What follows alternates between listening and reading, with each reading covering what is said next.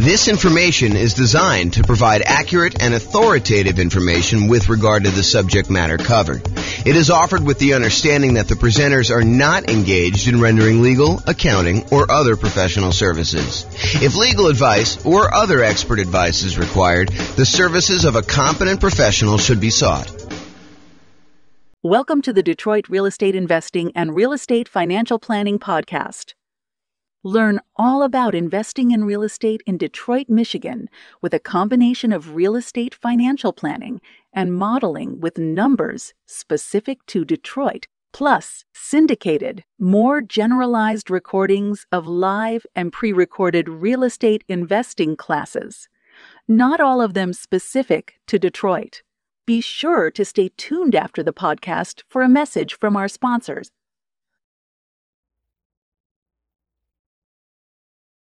All right, let's get started. So buy and hold real estate investing. I am James Orr. So I did put a new slide in here. A long time ago, we used to actually have a slide that I showed like the next 4 or 5 classes.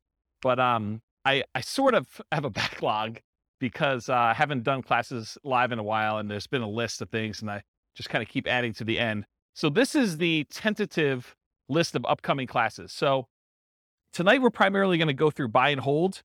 How many people were here for the real estate investing strategies class where we talked about all the different strategies in one class?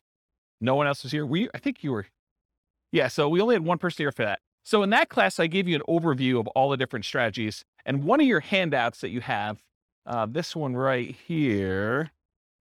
Oh, this one actually. This one right here shows the list of all the different strategies that there are. And then we primarily, in the classes I teach, we primarily focus on buy and hold, nomad, and house hacking. Those are the 3 strategies we primarily cover. Then there's a list of additional ones that I'm going to teach classes on, but that's not the primary focus of the classes I typically teach. It's more to just be comprehensive so that people have an understanding of why we're focusing on the 3 and not this whole other list. And then there's a couple that I'm not going to cover at all. So tonight we're going to go and do a deep dive into the buy and hold strategy, but you'll notice there's a whole bunch of classes on a bunch of the other strategies listed on here. Those are going to be what I would say is similar format to tonight, except for deep dives into those specific strategies. So for example, tonight we're doing buy and hold. Next week, we're doing the nomad strategy, which if you guys have never heard of the nomad strategy, because I know we have a couple of new people, the nomad strategy is to buy a house as an owner occupant. You move into the property. It's a requirement of the lender. And one of the reasons why you do that is it's a lower down payment and the interest rates are better. So you move into the house, you are required to live there for a year. During that year, you can just live there by yourself, or if you choose to, you can add on house hacking and have tenants living there with you or rent out a room or whatever you want to do. And then after a year, when your obligation to the lender is up, you can then convert that to a rental and you can acquire properties every year doing that. But you only had to put 5% down instead of putting 20 or 25% down. So you can acquire properties with one chunk of down payment, and and since the loans are actually better for owner occupant, it's less bad than you would think to go ahead and put 5% down instead of 20% or 25% down. So the nomad strategy, we're going to cover that and all the different variations. I listed some variations on your investing strategies list there. Then on June 1st, we're going to do house hacking. And then after that, June 8th, we're going to do the BRRRR strategy, which is buy, rehab, rent, refinance. And there's an optional 4th R, which is to repeat the process. So you can use this to kind of continue to acquire properties. So we'll talk about the BRRRR strategy. Then we'll talk about quick turn and flipping properties if you're interested in doing that as a business model. Then we'll talk about wholesaling real estate on June 22nd. And then on June 29th, we'll talk about real estate options. You guys may have heard of real estate lease options, where you lease a property and you have an option to buy. This is the strategy where you just have the option. You do not have a lease on the property at all. You're getting the rights, but not the obligation to buy a property for a fixed price. And you're basically holding on to that option. And then there's a very active option auction strategy where you get an option on a property and then you immediately market that property in order to sell it to somebody. And it's usually done through some type of bid sale or auction process on like one evening, like a Sunday evening, in order to get the highest bidder and have the property sold that way. This is really like a variation, if you want to think of it this way. It's like a variation on real estate brokerage in some ways, because a real estate brokerage, a listing contract, if you squint really hard and step very far back, a real estate contract is sort of like an option agreement in some ways, right? You have the right to then market the property and get paid a fee in order to sell it. Well, this is sort of like option auction strategy is a way to do it as a principal. So it's a variation on that theme. So that's going to be on June 29th. July 6th, tax liens and tax deed sales. That's when you buy people's tax liens or tax deeds. Like, for example, if someone doesn't pay their property taxes, you can come in and pay their property taxes, and you usually get a return on the money that you put up. And then there's a really, really small chance that if they don't do it and you wait a long enough period of time, you can actually foreclose on the property for them not having paid their back taxes. We'll talk a little bit about this tonight. We talk about stability in real estate.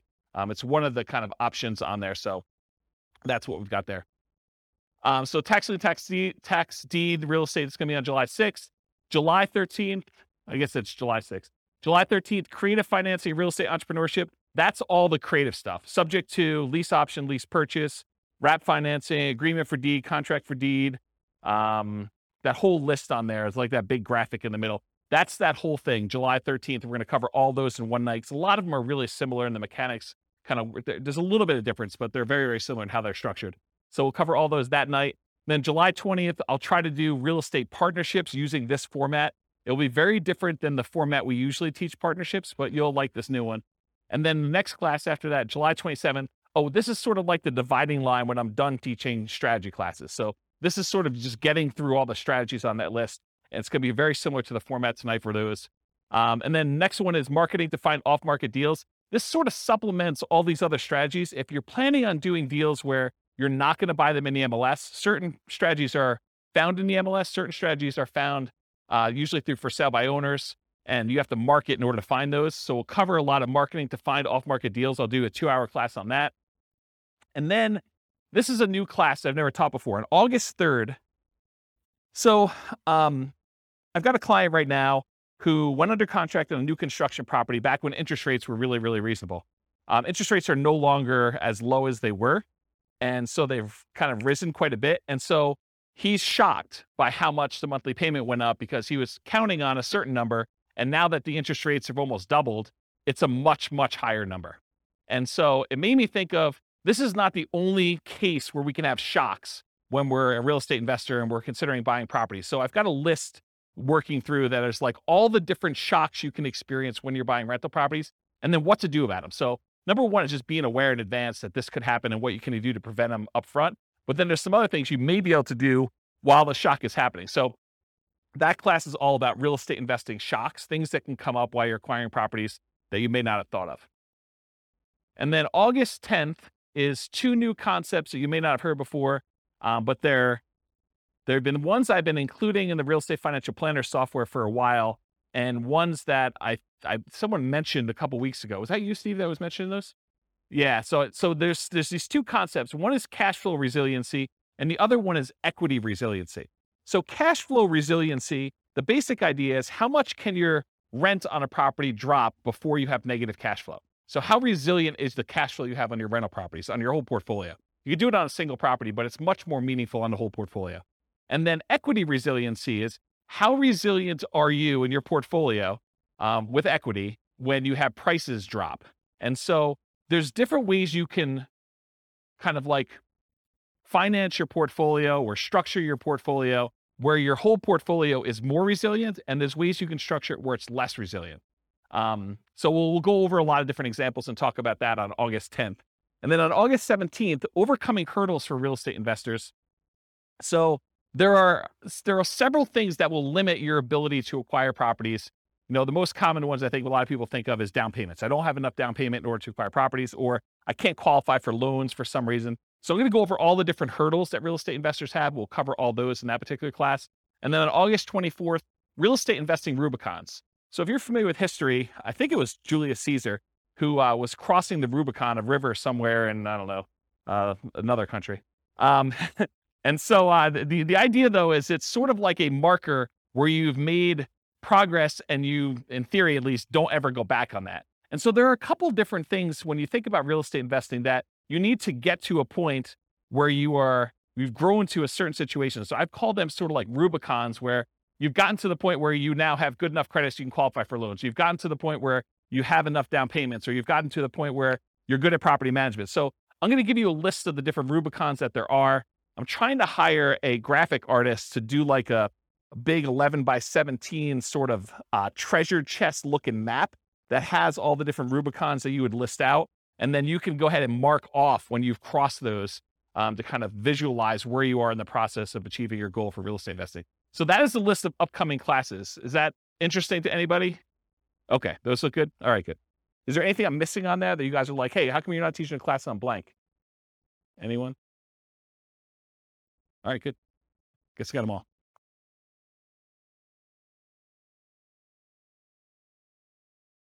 Oh yeah, I've been teaching classes for like 18, 19 years. So yeah. You missed some classes. We did a market stats class last week. So you missed a whole class on market stats. I didn't record it. You missed a class on all the different real estate investing strategies. It was like a big overview class. Then before that, I did a class on, I think I did the deal analysis spreadsheet class where I walked you through what all the fields were and how those fields worked out. Did I do any other live ones? That was it, right? I think those are the live ones that I've done since I came back. And then I think earlier this year, I did one on real estate, financial independence, retire early budget spreadsheet, where you can actually calculate out your minimum target monthly income for retirement and your ideal target monthly income for retirement. So I have classes on that. And then I released a brand new spreadsheet for deal analysis, which you'll see part of it on there too. So, but yeah, there's a whole bunch of classes. I think we have close to 200 class recordings posted on the website. So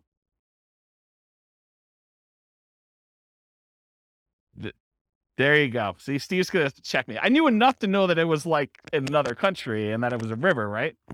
Was it Julius Caesar? There you go. See, I know just a little tiny bit about history to keep me dangerous. All right. All right, so buy and hold real estate investing. As I said, I'm James Orr. So real estate investing strategies. So you have the sheet with you, the handout. It says on the top, real estate investing strategies. That's basically this list. So the primary strategies that we kind of focus on are buy and hold, including short-term rentals, vacation rentals, the nomad strategy with all the different variations, nomad by proxy, nomad with house hacking, nomad to short-term rental, vacation rental, lease option nomad, and then the ultimate real estate agent retirement plan, which is, it's supposed to say agent in there. I need to update that slide. And then house hacking. So these are the ones we primarily teach classes on. This is where the overwhelming majority of the classes will ultimately be. There's going to be some kind of like one-offs, but that's where we are. Then there's a whole set of special section here, the secondary strategies, all the creative financing stuff, quick turning and flipping properties, BRRRR and BRRRR, wholetailing, options and auction strategy, tax liens, tax deeds, partnerships and syndications, and then we'll cover deal maker, syndicator, money partner, and loan partner. When I did the other class list, did I have wholesaling on there? I did, right? Okay, awesome. I just must have skipped it or something. But yeah, we're covering that. And then the strategies I'm not really going to talk about are real estate investment trusts, because you basically buy those as like through a real estate broker, not a real estate broker, a stockbroker. And it's more of a security than it is really a real estate investing strategy. I sort of put it on there to be a completionist and kind of be all inclusive, but really that's not something I'm going to cover. And then I'm not going to go into separate detail about probate, short sales, foreclosures, and pre-foreclosures, because you'll get those when we cover the other strategies, and they're not really their own strategy per se. So we'll cover those, but we're not going to have separate classes on them. Any questions on this? Is it hot in here already? It is? Let's open the door if you don't mind. Just grab it and like do the thing, the foot thing, please. Thank you. All right, cool. So exceptions. So one of the things I'm going to go over tonight is this worksheet right here. And this worksheet is what I call the real estate investing strategy profile.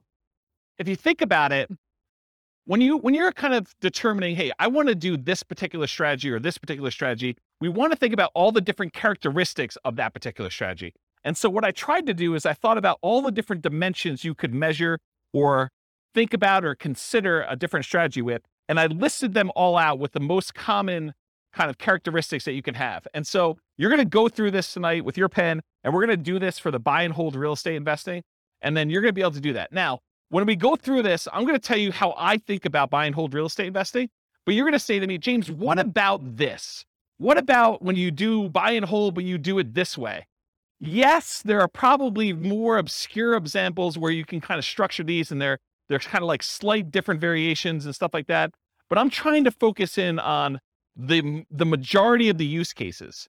And you could have exceptions to this thing. You could come up to me later and say, James, what about if you do it this way? Yeah, you could definitely put it on there.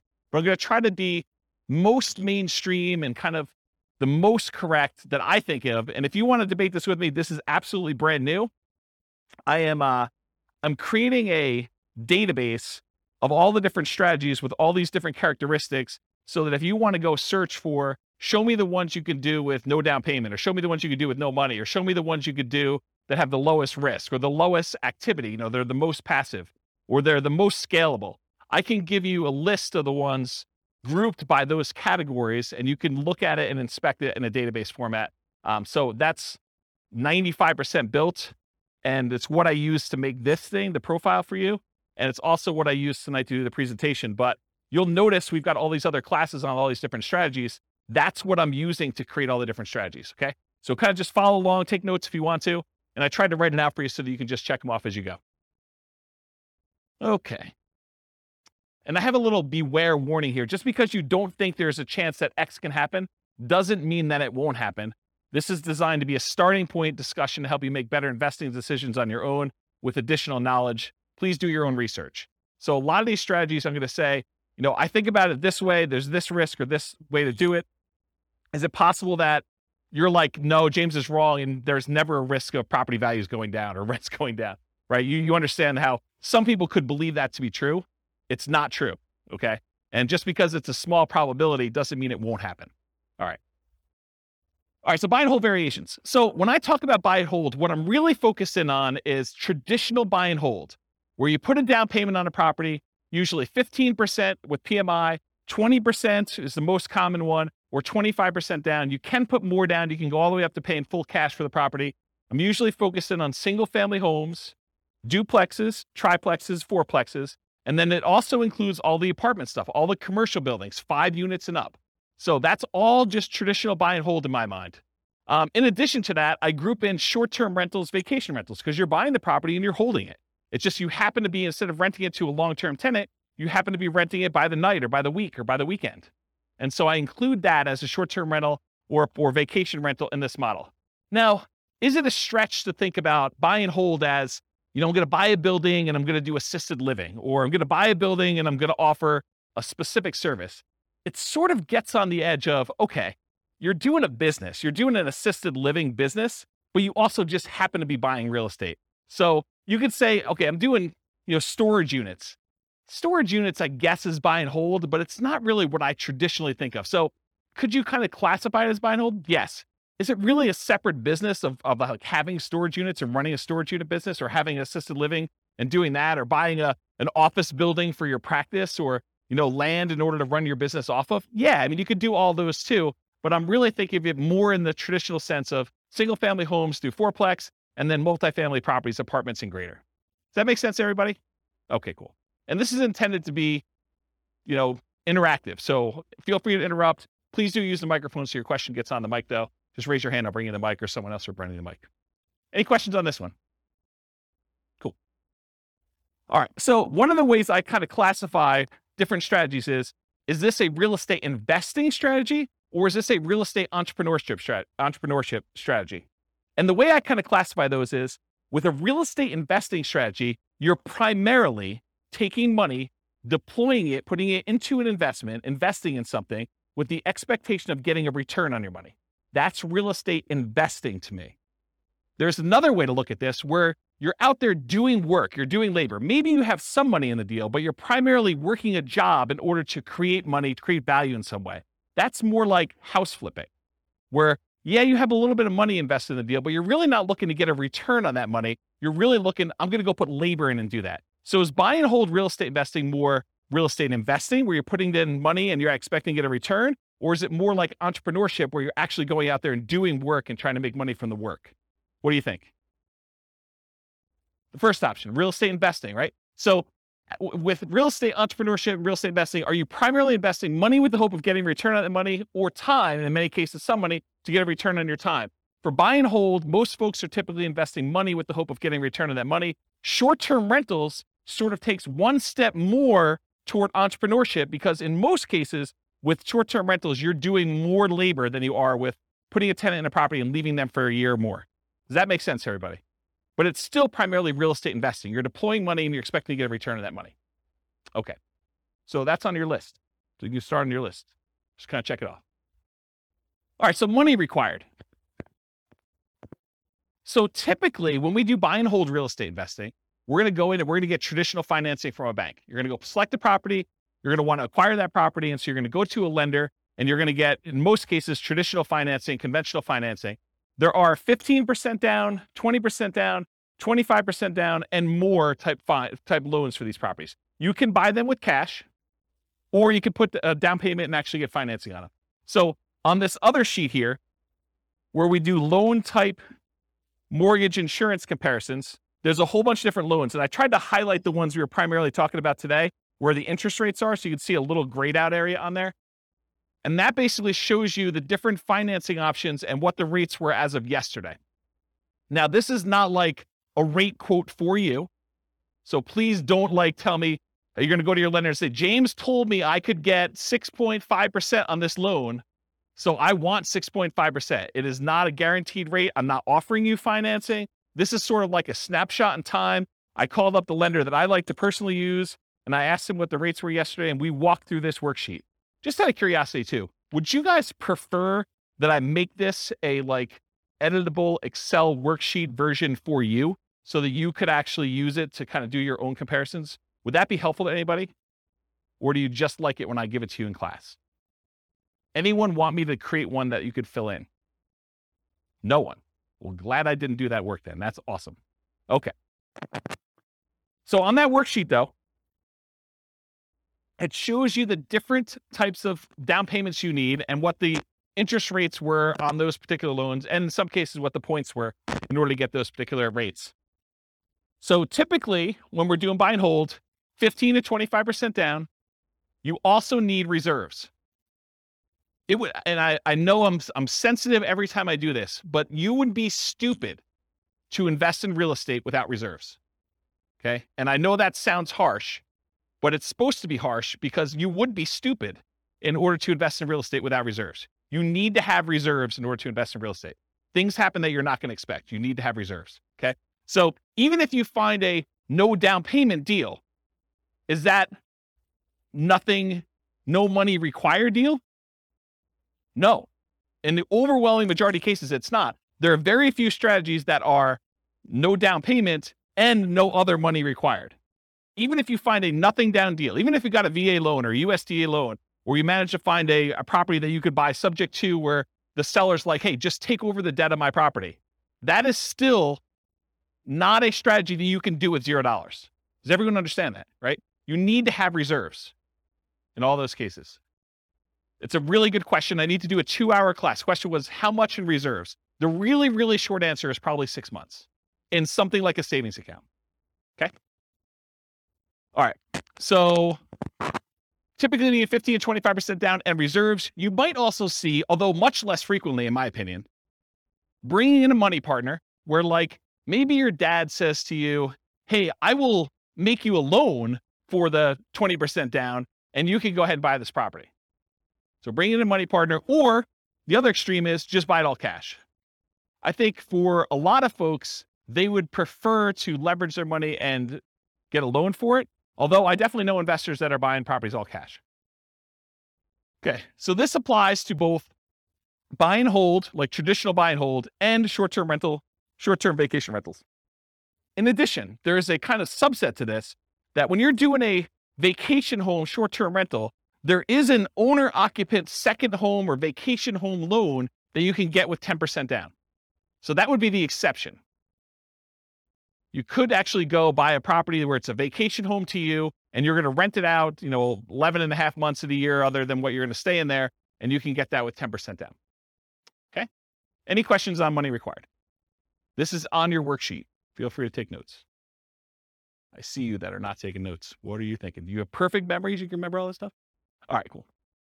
So credit required. So it's most common is to qualify for traditional investor financing, non-owner occupant financing.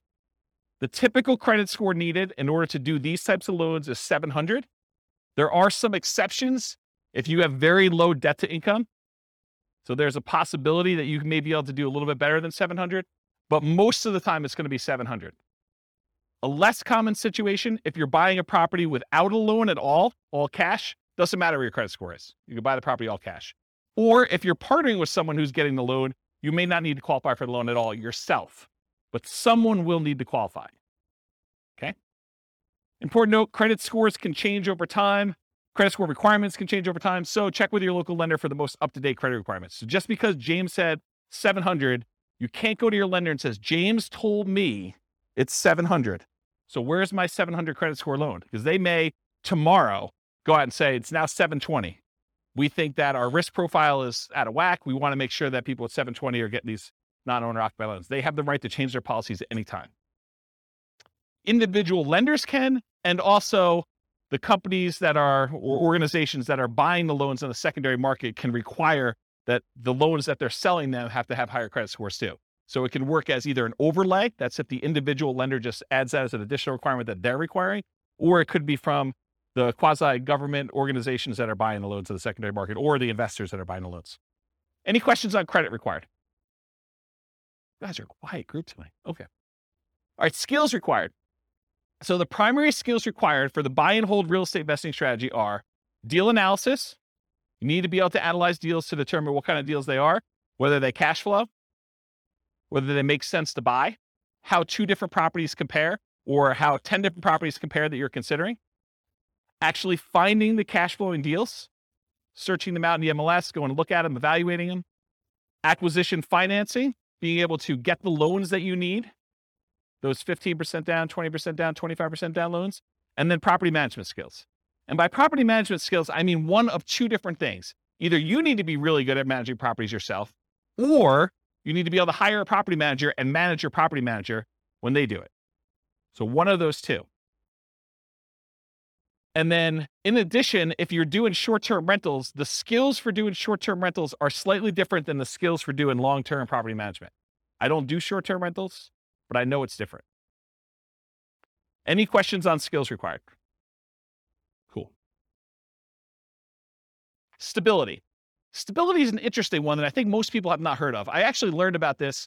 There's a guy whose name escapes me right now, but he does the Farnham Street blogs. Anyone know the Farnham Street blogs guy's name? I don't remember. But he basically came out with a blog post. This is probably a couple months ago now. And it wasn't specific to real estate investing, but I immediately said, this applies to real estate investing. So we have this concept of stability. Something is passively stable is if you don't do anything, nothing will happen to it. It'll just sort of naturally work itself out. But something is actively stable if you need to be actively doing something in order to keep that thing from killing you or making you lose money or hurting you in some way.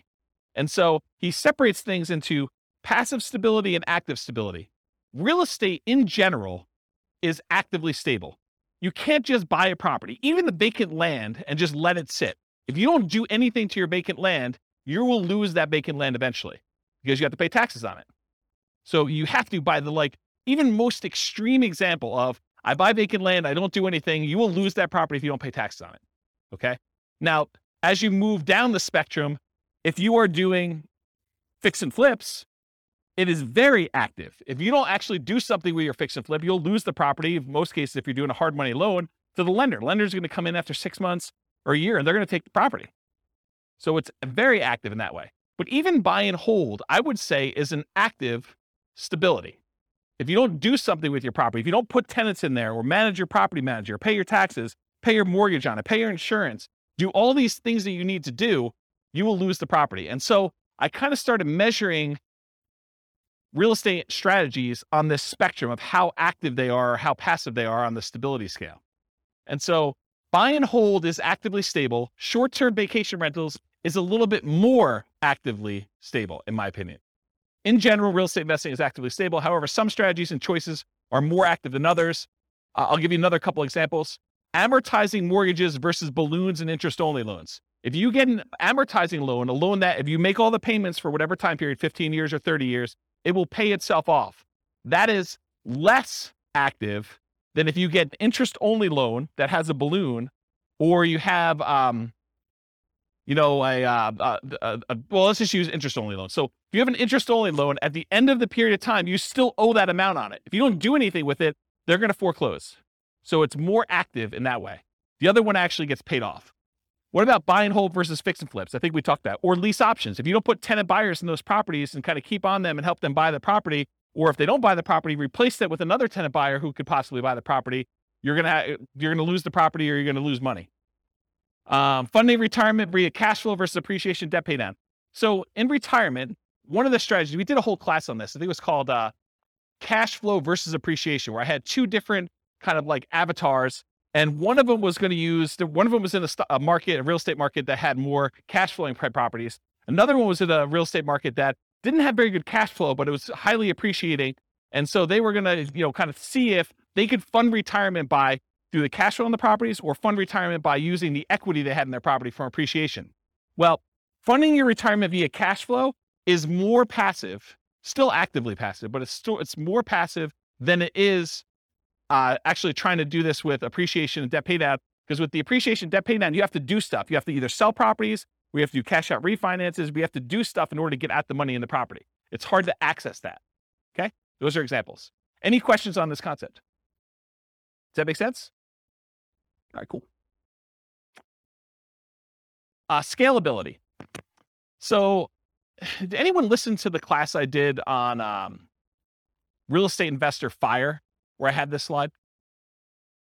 But it was a different version of that. It wasn't the class where you guys yelled fire at me. It was the one I did on a webinar. And I talked about all the different stages of FIRE and the phases of FIRE, and I broke that out. So this is a slide from that whole class. I'll try to cover it very quickly. But the idea is that there are certain strategies that will get you to certain dollar amounts. So if you think about real estate investing is remarkably good at getting you to about this is one of those things where there's lots of exceptions and people could argue with me, but about that decamillionaire level. Okay. Really easy to get you to $1 million net worth, relatively easy to get you to this decamillionaire kind of thing. But if you want to become a 100 millionaire or greater, real estate becomes a lot harder to get you there.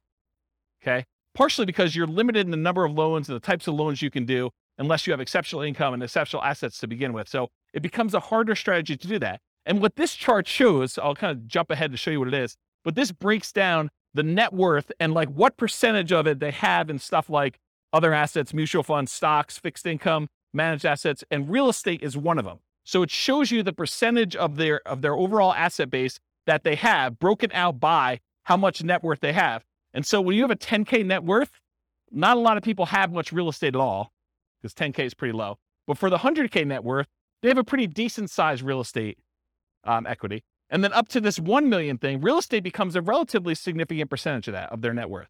And then getting up to this 10 million, real estate becomes a pretty significant thing. But then you'll notice over time, real estate actually declines. The amount of real estate that you have as a percentage of your net worth actually goes down. And so when you think about scalability, certain strategies are much more likely to get you to the point where you are scalable. So for example, let's think about this as an example.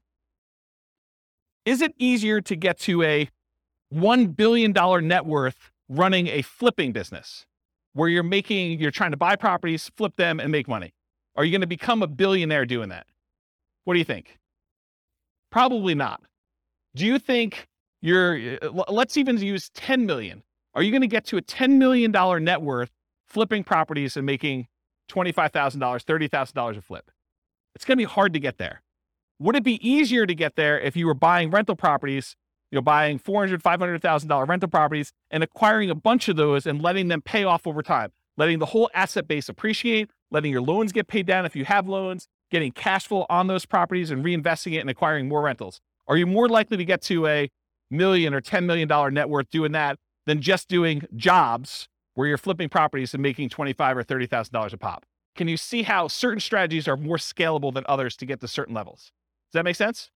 Okay.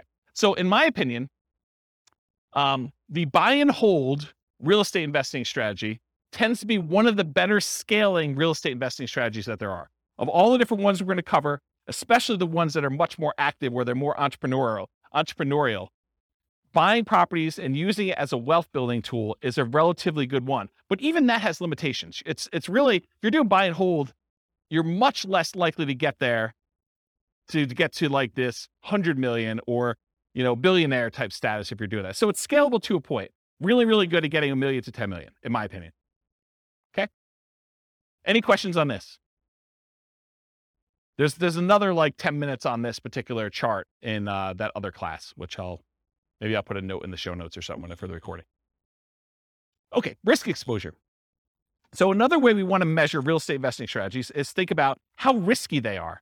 And one of the things I like to think about when I think about risk are, what are the risks of doing this particular strategy? So for buy and hold real estate investing, I consider this sort of like a medium risk real estate investing strategy compared to some other ones. There's ones that are much lower risk. There are ones that are much higher. So what risk do you have when you do buy and hold real estate investing?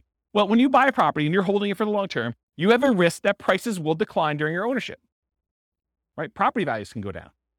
Property values can go down while you're acquiring properties. So the first ones you buy may have negative equity, or if you've got them free and clear, you may have lost money on them. Okay. You could also have rents decline during ownership. So you thought you were getting X% return, cash on cash or cap rate, however you're doing your calculation. And now you find that rents have dropped and you're not quite getting that anymore. So that's a risk you can have. Your credit is at risk. If you actually go buy properties using financing and something goes wrong with the property where you have to jettison, or something goes wrong with you and you can no longer, continue to make payments on the property and you lose the properties to foreclosure or short sale or something like that, your credit is at risk for doing this strategy. That is not true with every other strategy. So it's a buy and hold strategy risk. You also have all the typical tenant property management risks. Slip and fall, tenant sues you for, discriminating against them because you're not following fair housing laws. All those things that you have for doing property management, that is a risk you have for doing this strategy. So I think it's in the moderate kind of medium range for risk. It's not super, super risky. It's not also the lowest risk. You could argue that there's slightly more risk with short-term rentals, vacation rentals, but this is probably offset by an increase in income. So you're making a trade. So I think short-term rentals probably have a slightly higher risk. But I also would say that short-term rentals have an additional risk, the risk of an additional risk of changing policies. Like we're seeing HOAs and some cities kind of change their policies about allowing short-term rentals. So you don't have that risk as much with long-term, year-long lease type tenants. Any questions on risk? Are you seeing the format we're using for these other ones and how this will be helpful to understand if you're considering other strategies, how they all measure up? You seeing that? Is that going to be helpful? Okay, profit speed. So how quickly do you make money and what size of money do you make at what interval? So you can make $1, but is that like a decent amount chunk? So we want to think about also how quickly it happens and then the magnitude or the size of your profit. So I'm calling this profit speed. And if you've seen this before, this is my return quadrants. This talks about the 4 different areas you see that you get returns on by owning rental property. And then I also have reserves in there because you tend to own a small return on the reserves you keep. Whether you keep them in a savings account, you're getting 1% a year. You keep them in the stock market, and you're earning 8% per year. So you do get a return on the reserves you have, but it also drags down the overall return on investment when you kind of like say, I have to have 6 months or 12 months of reserves for my property. You realize that, well, my appreciation needs to take into account the amount I set aside in reserves. I can't not do that calculation, in my opinion, correctly, unless you take into account reserves. So we're thinking about just the return you're getting. There's a return from appreciation, the property value tending to go up over a long period of time. There's a return from debt pay down, the amount you pay down on the loan. If you don't have a loan on it, you don't get this return. If you're paying cash for property, this is 0. So you get these 2 returns. These 2 returns are what I call cash later returns. So all the stuff on the left is the stuff that you get later, because you can't usually access appreciation or debt pay down until you either sell the property or you do a cash out refinance. So these ones on the left-hand side are the returns you get later, cash later. The ones on the right are cash now returns. So cash flow, the difference between the rent you're collecting on the property or other income you're collecting on the property minus all of your expenses, including vacancy, taxes, insurance, maintenance, your mortgage payments. Did I forget any? Basically, it's all those, okay? So cash flow is the net difference between what you're bringing in and all of the expenses you have in your property. That's cash flow. And then by owning a rental property, you also get tax benefits, which it's depreciation. I call it cash flow from depreciation, though, when we take the gross amount of depreciation you have and you multiply it by your effective tax rate to give you an estimate of how much actual cash you will receive back on your taxes, either in your monthly paycheck or your weekly paycheck from your job, if you decide to change your exemptions, or at the end of the year when you file your taxes where you get a big lump sum, you'll get some money back. I call that cash flow from depreciation. The ones on the right are cash now. You get the cash flow at whatever interval you're collecting rents minus your expenses. So usually monthly, unless you're doing some type of short-term rental, then it's weekly, wherever they do the payouts for your kind of platform that you're using for that. And then the tax benefits, you can collect those with your paychecks every week, every 2 weeks, every month, or at the end of the year when you do your tax return. But it's not like you have to wait a long time like appreciation debt pay down. So these are more cash now. These are cash later. When you have regular buy and hold rental properties, you tend not to get these short-term, but these tend to be the bigger numbers. Your appreciation on a property tends to be larger than your cash flow, just in general. It's not always that way. And then your debt pay down tends to increase over time. As you pay down a 30-year mortgage, just gets larger over time, but it tends to be a bigger number too. Then your cash flow, although as interest rates rise, this gets smaller. I want to point that out. So cash flow and tax benefits, these tend to be relatively smaller numbers, unless you're doing a free and clear, and then your cash flow number should be much larger. But you're doing these tend to be smaller numbers, but they tend to be more quicker. So as far as like profit speed, with buy and hold real estate investing, you typically can start seeing cash flow within 30 days. You buy the property, you acquire it, you put the tenant in there. It's relatively quick. Rents and security deposits are typically paid in advance. So a lot of times someone pays rents at the first of the month for the month that's coming up. They're not paying it in arrears. They're paying it in advance. So you're going to get that up front. And usually you require a security deposit before they move in. So you'll see some money up front. Short-term rentals and using property manager can slightly delay the time to producing cash flow. If you've got a property manager in there, it takes them a while for them to receive the money, do all the accounting, and then pay you out on the 15th or the 30th or whenever they decide to pay you out. So there's an additional delay when you do that. Then whatever platform you use for your short-term rental, I'm sure there's some type of delay in there too. It's not like they're doing the deposit and giving you the money same day. Okay. I don't do short-term rentals, but that's my understanding. Anyone do short-term rentals here? Okay. Usually a percentage return of amount invested, cash on cash, return on investment, or cap rate. So when you're thinking about like the order of magnitude, a lot of people throw around numbers like, I'm getting a 5% cash on cash or 10% cash on cash, or in some extreme cases, maybe they're doing a 100% cash on cash return on investment. That's the number that you are getting on the investment size, the amount of cash you put in the deal. Or cap rate is the return you're getting if you did not have a mortgage on the property, but after all of your other expenses. That's what cap rate is. Okay. I talked about cash flow from depreciation. You also typically see the wealth building through the stuff on the left. The appreciation and debt pay down portions tend to be your kind of wealth building part of the profit speed for buy and hold. Any questions on this one? Awesome. Finding deals. So how do you find buy and hold deals? I kind of break it up into two categories. One of the most common, most likely ways you're going to find deals, and then the kind of like more unusual, but still common enough that I think I should mention them sort of things. And that's these. How do you find deals? I used an example when I taught the real estate investing strategies class where I talked about all the strategies, this idea of looking for an alligator. It is possible for you to find an alligator if someone recently flushed one down the toilet and you happen to be in the sewer in New York City. You could possibly catch an alligator down there, right? You could find one. This is like the unusual, exceptional case. But if you're looking for an alligator, and the alligator is representative of the type of deal you're looking for, if you really want to find an alligator, you're probably more likely to find one if you go to Florida. And probably more specifically, if you're looking for alligators, you might want to look in the Everglades. Okay, so if you think about deals and where you're going to find them, think about this alligator story. So where are you most likely? What's the Everglades version of buy and hold? Multiple listing service.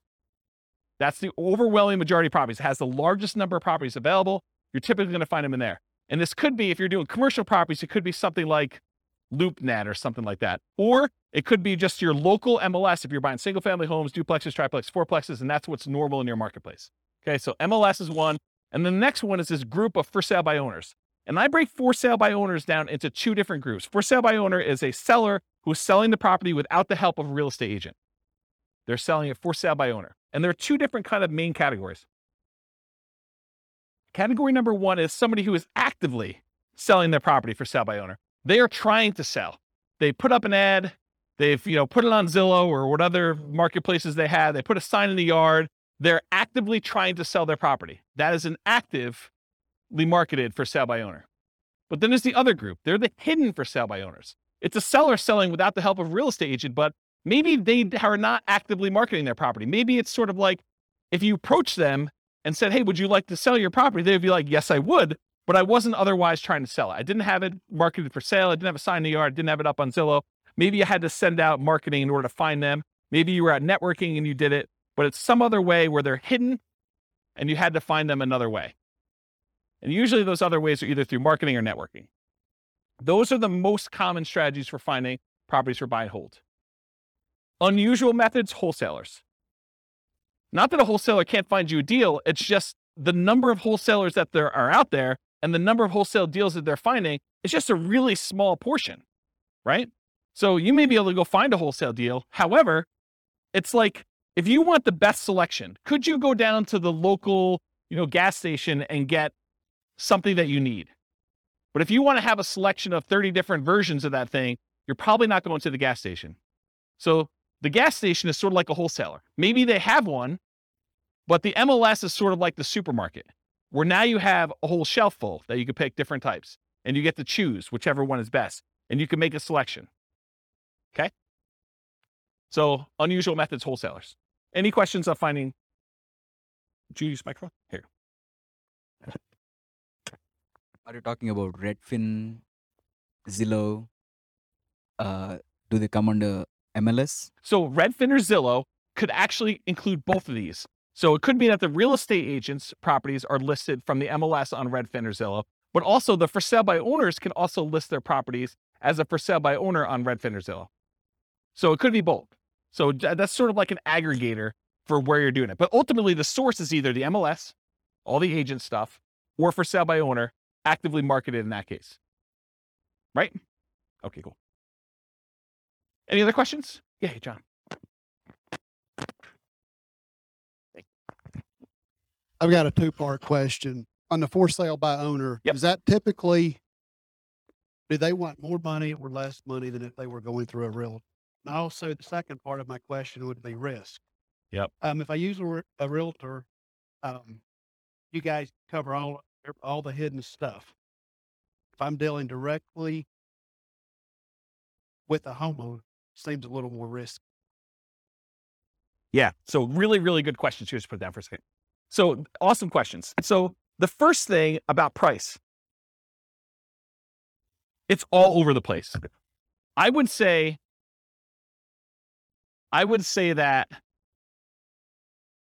the for sale by owners I've seen, some of them are priced high because they want to get all the money, right? They're going to price it with whatever a realtor would have gotten, maybe even a little bit more, because they think that their property is better than all the other ones that sold.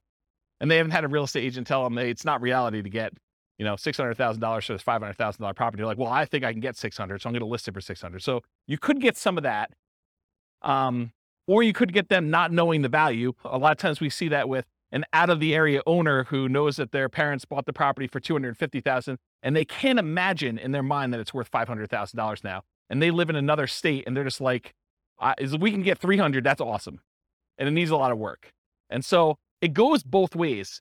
And the real estate agent ones, there are real estate agents that help sellers who are otherwise motivated. They want a quick sale and they realize it needs a lot of work and they're not trying to be super aggressive about getting every last penny out of the deal. So you could find those. But I think the overwhelming majority of the deals listed in the MLS are retail deals. I mean, they're priced for retail sale. The real estate agent is representing the seller and they're trying to help them as a fiduciary, get the best offer for them, which in many cases is the highest priced offer that will net them the most. And so I think that is true. But there is that 5%, 10% of those that are also good values. And sometimes a full price deal, especially for buy and hold, is still a great deal. Like you can go buy a property, pay full retail price for it, and it gets you the cash flow economics, the cash flow returns that you want on it. Because they're thinking price and you're thinking income, right? And not every property is considered that way. And you're right, I think about the risk too. I think a real estate agent can mitigate your risk in a couple ways. Number one, through knowledge about like how to do stuff correctly and all that other stuff. But then there's also an additional insurance layer in there too, because most real estate agents in most states that I'm aware of, at least in Colorado, I know this is true, they're required to have errors and omissions insurance to kind of protect you in case they do something stupid and screw up, right? So I think that there's an additional layer in there. Does that mean that you shouldn't do a for sale by owner deal? No, I think that there's a reasonable amount of risk that you think. There's nothing without risk, right? Like we go out, we drive through town, I mean, you could be doing everything you're supposed to do. You're completely sober. You're driving on the right side of the road. You're doing the speed limit, and person next to you is snorting a line of cocaine, and they just had a 6-pack, and they're driving all over the line. They're spanking the kids and having a cheeseburger all at the same time. You did everything right, but it's still risky for you, right? There's nothing that's without risk. Is that a reasonable risk? I mean, the chance of it happening to you is really low, but there's risk in everything, including buying for sale by owner, including buying some from the MLS. I think there's a small amount of risk in there, especially in markets where, we're coming off like a year of what I would consider to be extreme seller market, where the sellers are in the driving seat. They're setting, these demands where you've got 20 offers coming in and people are waiving inspection, they're waiving appraisal. I mean, you're voluntarily taking on additional risk just buying in that particular type of market. So I don't know. I don't think it's universally that if I had to handicap it, I would say there's probably a little bit more risk with for sale by owner, but it's not like a ridiculously large amount, in my opinion. And as far as finding deals, I think you can find them in both spots. And I think you can find overpriced properties in both spots. I think you have sellers who are, they're in the driver's seat and they're demanding that their real estate agent listed for way above what it's even worth and what the real estate agent is recommending. You see that on inside the MLS with properties that are just languishing and sitting there, right? And then you also see stuff in the for sale by owner market where people are really, really high or really, really low. There's jokes when I teach the off-market deal finding class where sellers are saying, my property is worth $50,000 or $100,000 more than it's really worth, because that's their dream price and they're not basing it on reality. So I hope I answered your question, but yeah. Dwayne. I'm wondering if the one that I emailed you about the for sale by owner, Yeah. I think it's priced too high based on comps in the area. And I'm wondering if it's because they know that houses are going for more than asking price. Yeah. But if they had someone listing it for them, because agents don't generally increase it that much because they know they're going to get the higher price, right? Is Yeah. there something to that? There's one strategy as a real estate agent when you're listing a property for sale. One of the ways to do this, and there's lots of different opinions on this, but one of the strategies a lot of real estate agents would recommend is, hey, listen, let's not list it for this much higher price. Let's list it based on what we think it would actually appraise for.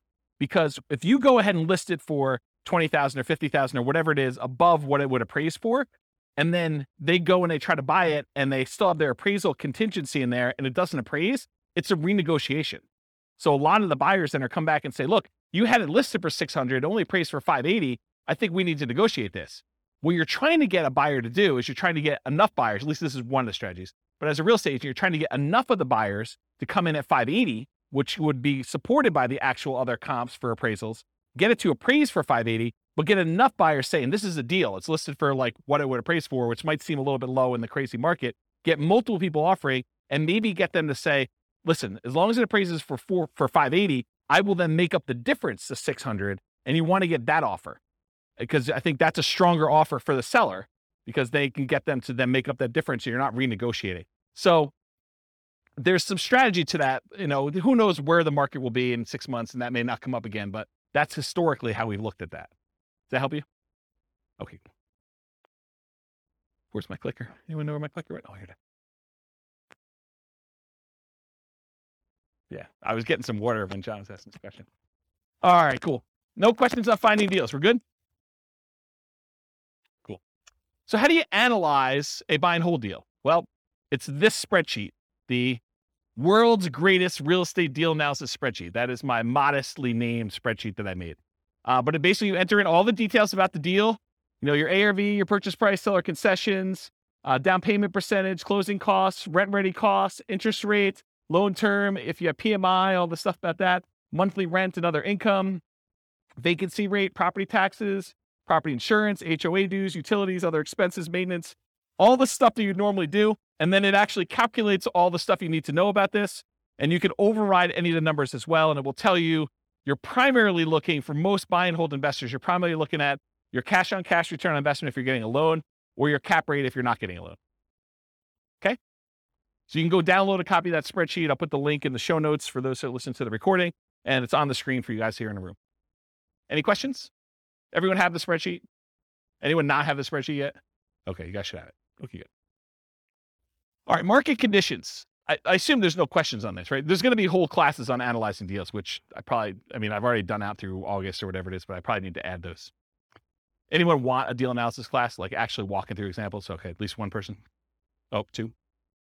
All right, cool. So no questions on that before we move on? Cool. So market conditions. So if you're doing buy and hold, and it seems obvious, it'll seem a little less obvious, I think, with some other strategies. But what are the market conditions you typically want to see if you're buying properties and holding on to them forever? Well, ideally markets with good cash flow. There are some markets where it's really, really, really hard to get them to have positive cash flow. I mean, they're like $1 million properties that might be renting for $2,000 a month. It's really hard to make the economics work on this. Okay. So you want a market ideally that has good economics with cash flow, and markets where you have strong appreciation and strong rent appreciation, where the property values are going up and rents are going up. You don't want to be buying in a market where there's a mass exodus and it's causing a glut of houses on the market and people are chasing the price to the bottom just to get theirs sold before all the other ones get sold. And so the prices are dropping. And maybe there's so many houses for rent that the rent prices are doing the similar thing where they're trying to get lower and lower rent just to get them occupied, because better to get $600 a month than zero. Okay. So ideally you want a market that has a lot of demand, where prices are going up and rents are going up, because that's really where you get your long-term wealth building from with buy and hold. But then you also want cash flow. Market challenges, markets with significant negative cash flow with reasonable down payments. In most cases, I can make almost any property cash flow if you buy it cash, right? If you don't have any financing on it, all you got to do is overcome taxes and insurance and maintenance on the property. And so that's a pretty low bar for most properties. However, then you start saying, okay, yeah, I could buy anything with cash, but really what I want to do is I want to look at the top 5% or 10% of the market, and I want to select quality where I get a good return on my money. And so then you start selecting based on the best cash flow you can get, not just will it cash flow.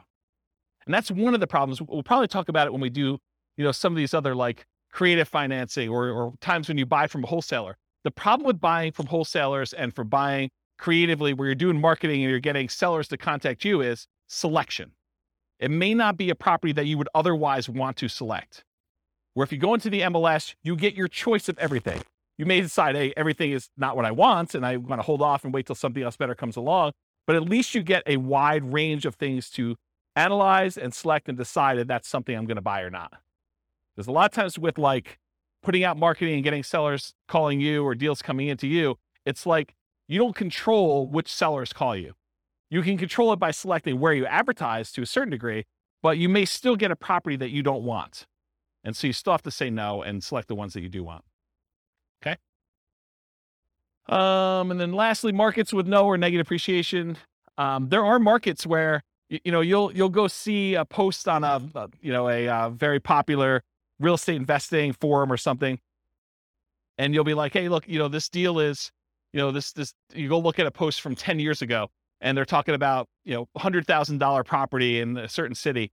And then you fast forward, you find another post from, 10 years later, and it's like the same $100,000 properties are selling in that same city. So you've had essentially zero appreciation over that decade. So you got to watch out for that. You want to be investing in markets that have appreciation for long-term wealth building. You can just cash flow them, but I think that you want the benefit. If you're going to go after a market, if you have any market to choose from, why not choose one that both has cash flow and you're going to get some wealth building through appreciation and debt pay down, and rent appreciation. Okay. So no questions on this? Everyone got it? Cool. Accessibility or availability. So in many markets, there are plentiful deals you could select from the MLS. So then it becomes a matter of saying, okay, there's 100 that would work. Now let me find the top 10 of those 100 or the top 5 of those 100 to really dig down and decide what I'm going to do. In other markets, it might be challenging to find any positive cash flowing properties except with significant down payments. I think we've been seeing, in our local market here, we've been seeing a move toward this. There was a time in our marketplace where you could find a good quality product, good quality property that with 20% down would have positive cash flow. It's much, much harder to do that now because prices have gone up a lot in the last 5 years. Interest rates in the last 6 months have gone crazy, like doubled, 3% to 6%. Rents have gone up, but not quite as much as property prices and interest rates. So it's getting harder and harder to find a property that would positive cash flow with just 20% down in our marketplace. Okay. And I think you'll find that in other markets too, especially with the same characteristics. I mean, we see massive price appreciation, not just in Northern Colorado, but overall in the nation. And interest rates are up all over the place. Yeah, Dwayne. How far behind do taxes usually follow that when they do assessments? Is that something that...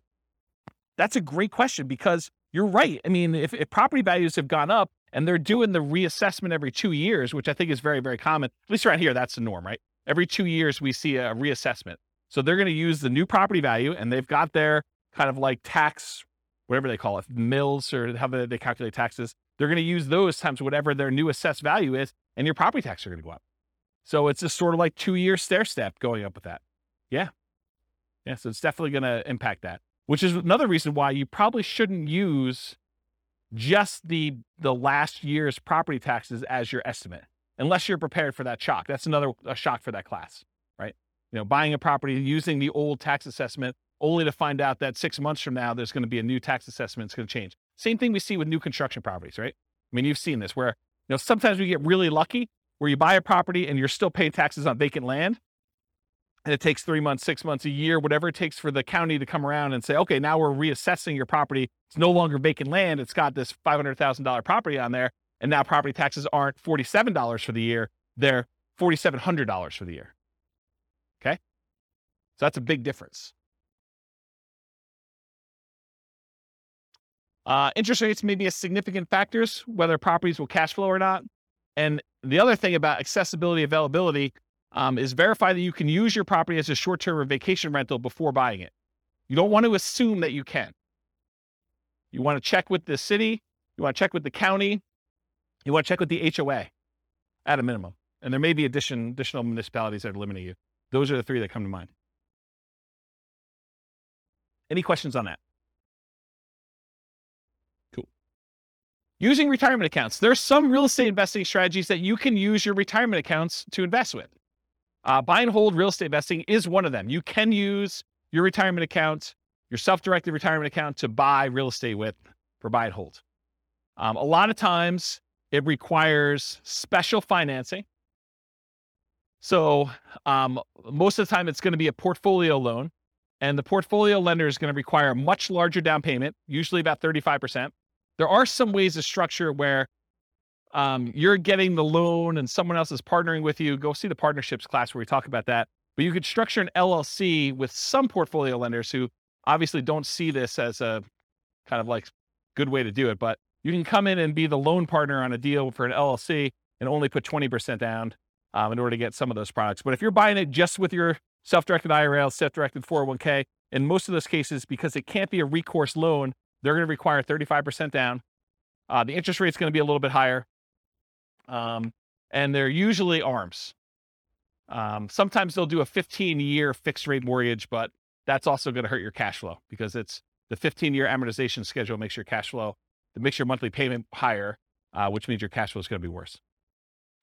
So just realize that might not be ideal. And then the other thing to think about too is if you're trying to do financial independence, retire early, below when you can technically start taking money out of your retirement accounts, realize that if you're doing investing inside these accounts, it's not like you can access that money.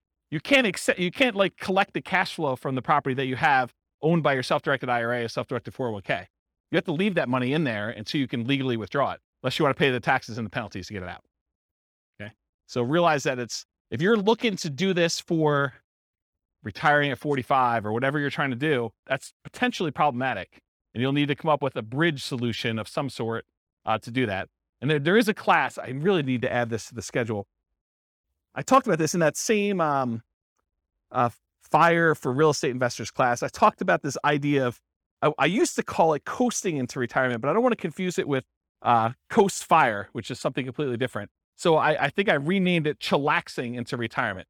It's this concept of, you have enough money to bridge, you technically qualifying as financially independent, and you're sort of living off of your savings, not at a safe withdrawal rate, kind of living off your savings, but like depleting your savings to get to the point where you then qualify for FIRE, where your financial independence number may take you a year or 2 or 3 for either a property to pay off or cash flow to increase or something else to happen. And you're sort of like rapidly depleting another resource that you have to sort of bridge you to that point. And there's probably a full day class I need to do on that. So I don't think I could do it justice in 2 hours. So is anyone interested in that class? Should I do that? Just one person? Two? Okay. Maybe I'll do something like that. Okay. So I talked about all those. Any other questions on can you use your retirement account? Is this helpful? Like the kind of format of going through it sort of like this? Yeah. Okay, good. I'm glad. All right, quantitative analysis. So when I originally did the real estate investing strategies class, I gave you like a warning up front that I could have easily decided, I did qualitative then. I kind of like looked at the characteristics and how they work and what their strategies were. But I could have just as easily done all math and showed you, okay, look, if you do buy and hold, this is what the numbers look like for you doing it. If you do creative financing, this is what the numbers look like for you doing it. And one of the reasons I wanted to do this series, I wanted to do a deep dive with all the different ways to measure and look at it, but I also wanted to do a quantitative analysis. And so what I'm going to do here for the series is I picked an avatar, a prototypical person, and I kind of have a story around them. And then I'm going to show you, okay, if this particular person, in this case, it's a group of people, a husband and wife, if this particular group of people, this kind of like partnership, this, what do you call it, couple, this couple decides to go ahead and utilize the buy and hold strategy, this is what the numbers look like for them. And I'm not going to go into crazy detail where I, drill into, this is what cash flow looks like, this is what their net worth looks like, I only use the metric of, their ability to achieve the minimum target monthly income for retirement. So when do they actually become financially independent? And so I use that as a metric, as one measuring stick. And as we do today with a couple variations and creative financing and subject to, lease options and wholesaling, I will show you how doing that strategy actually gets them to FI or not and how long it takes them. So that you can see relative sizes of how quick. If you're going to do fix and flips or whatever it is, how quickly does that get you to the point where you're going to be financially independent? Does that make sense? Okay. So that being said, how well does buy and hold perform toward achieving financial independence? So what I'm going to look at is 3 different scenarios, putting 15% down, and 15% down, it requires that you have private mortgage insurance. Private mortgage insurance is insurance that you pay as the buyer to protect the lender in case you default. So they say, look, I'd rather you put 20% down. However, if you really twist my arm, I will let you put 15% down, but it's more risky for me. So what I'm going to require is if I let you put 15% down, you need to pay this third party that if you then default, then they will make me whole for the difference. Okay. So you're paying as the buyer, a third party insurance company, a private mortgage insurance company, to protect the lender for them being silly enough to let you do a loan for 15% down. Does that make sense? The way I worded it that way? Okay. So when you do 15% down, you're going to have PMI.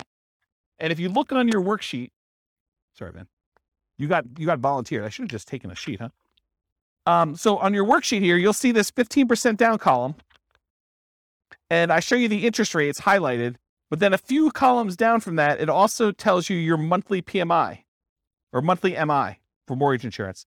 And so it shows you that the monthly MI is $150 a month for the 15% down one, and it's 0 for the 20% down and 25% down. You don't have mortgage insurance when you put 20% down or more. Okay?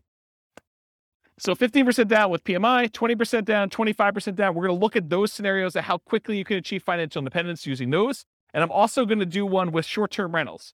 Now, for short-term rentals, I assume that you can get significantly higher income by doing a short-term rental. Otherwise, why bother, right? It's more work. But if you can, you could get significantly more income, but there probably are some more expenses, right? There's like all those extra fees for the platform and marketing and maybe keeping the disposable goods like soaps and all that other stuff. So there are more expenses and the cleaning person, all that other stuff. So there are more expenses of running short-term rental, but there's also more income. But net, it's more, right? Like I think you wouldn't do it if the net was less.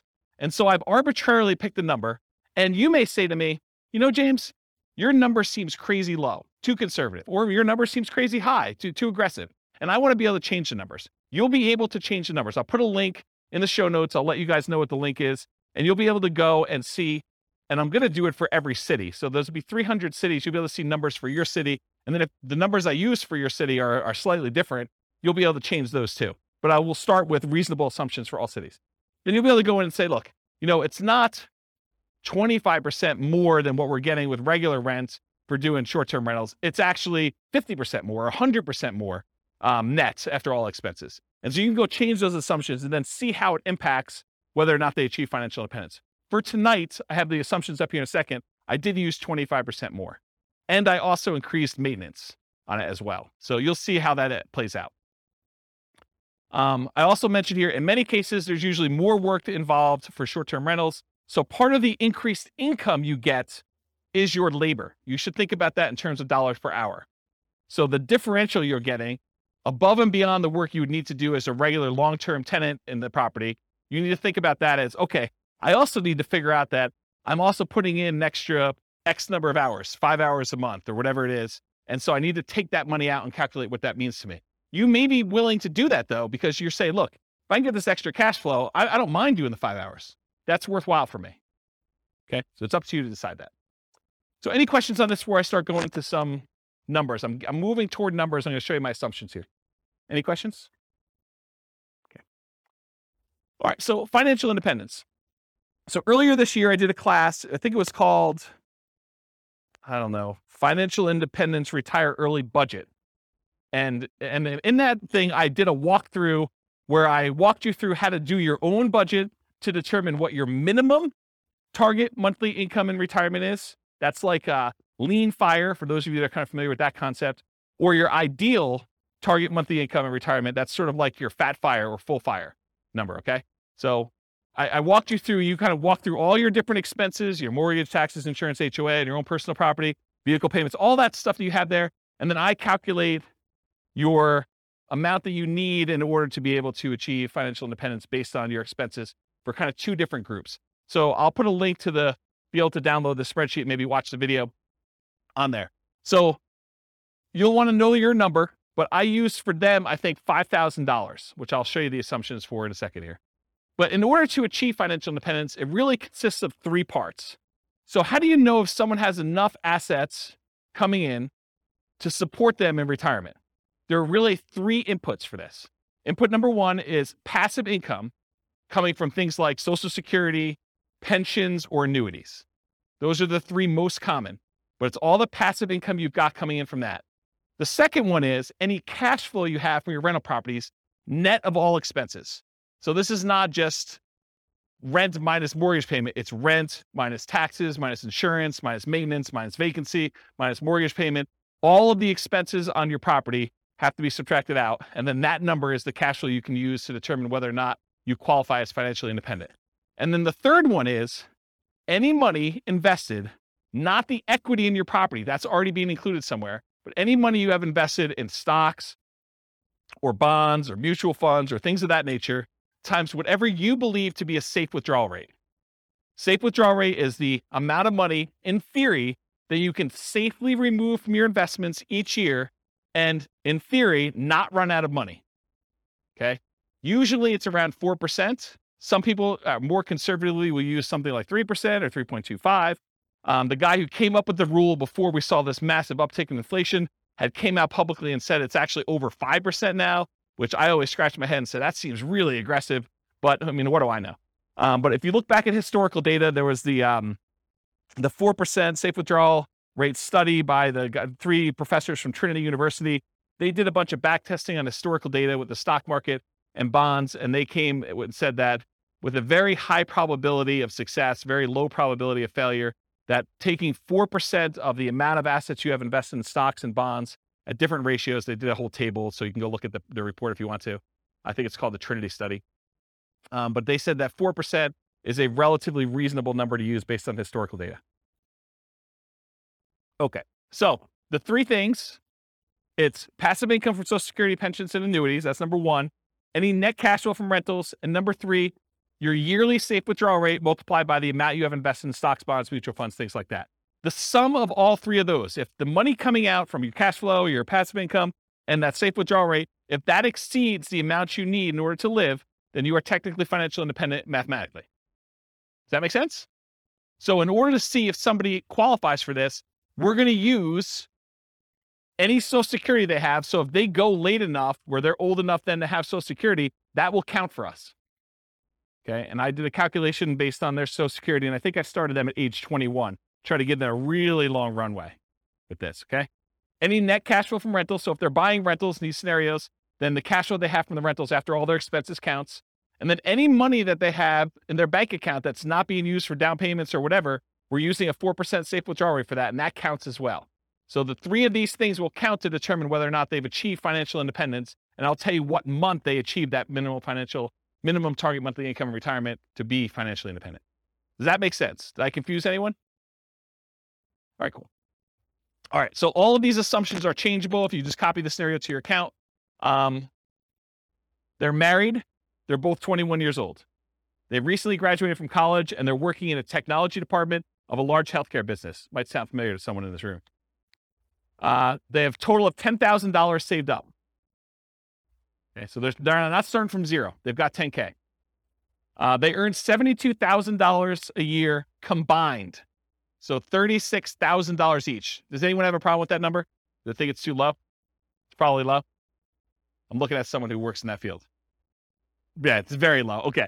So I'm trying to be conservative though, right? Like if I come in here and I use, everyone makes $200,000 a year, people are like, whoa, James, no one makes $200,000 a year. So I get it from either way. So here's how I worked it out though. I said, okay, look, McDonald's is hiring at like $16 an hour for us, right? I mean, I think Qdoba, the burrito place I go to, they have signs on their door. They're hiring like entry level at 15. I was like, 18 seems like a relatively low bar, right? Maybe I'm wrong. Maybe it just seems like crazy, but it doesn't seem that far off. And that's $18 an hour, working 2,000 hours a year, $36,000 a year each is how I got there. Or you could say, look, if they're really as motivated to achieve financial independence as you say they are, then 2,000 hours a year is like part-time work, in my opinion. I mean, there's other people they're going to be offended by that, right? I'm going to get hate mail, I can't work more than $2,000 a year. I mean, 2,000 hours, that's like the first 6 months of the year for me. I mean, I know there's some business owners in here that they're like, yeah, 2,000 hours. Yeah, that's easy, right? But I'm going to get hate mail, I'm sure.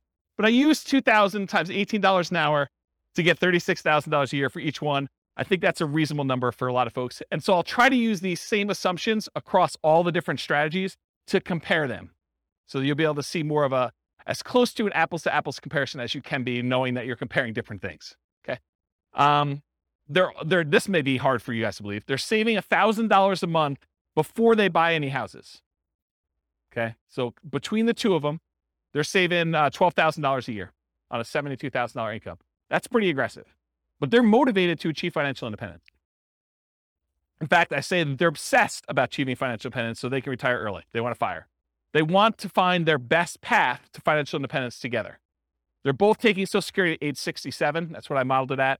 And Social Security was estimated based on them working until the full age of 67. You guys all know that if you stop working earlier than 67, your amount of benefits actually goes down for Social Security though, right? You guys know that, right? Like if you don't put in enough, then you don't get the whole thing. It goes down. Okay. So I've assumed though, incorrectly, that they've worked till 67. So if they get to the point where Social Security kicked in and it matters to them, that will be a factor.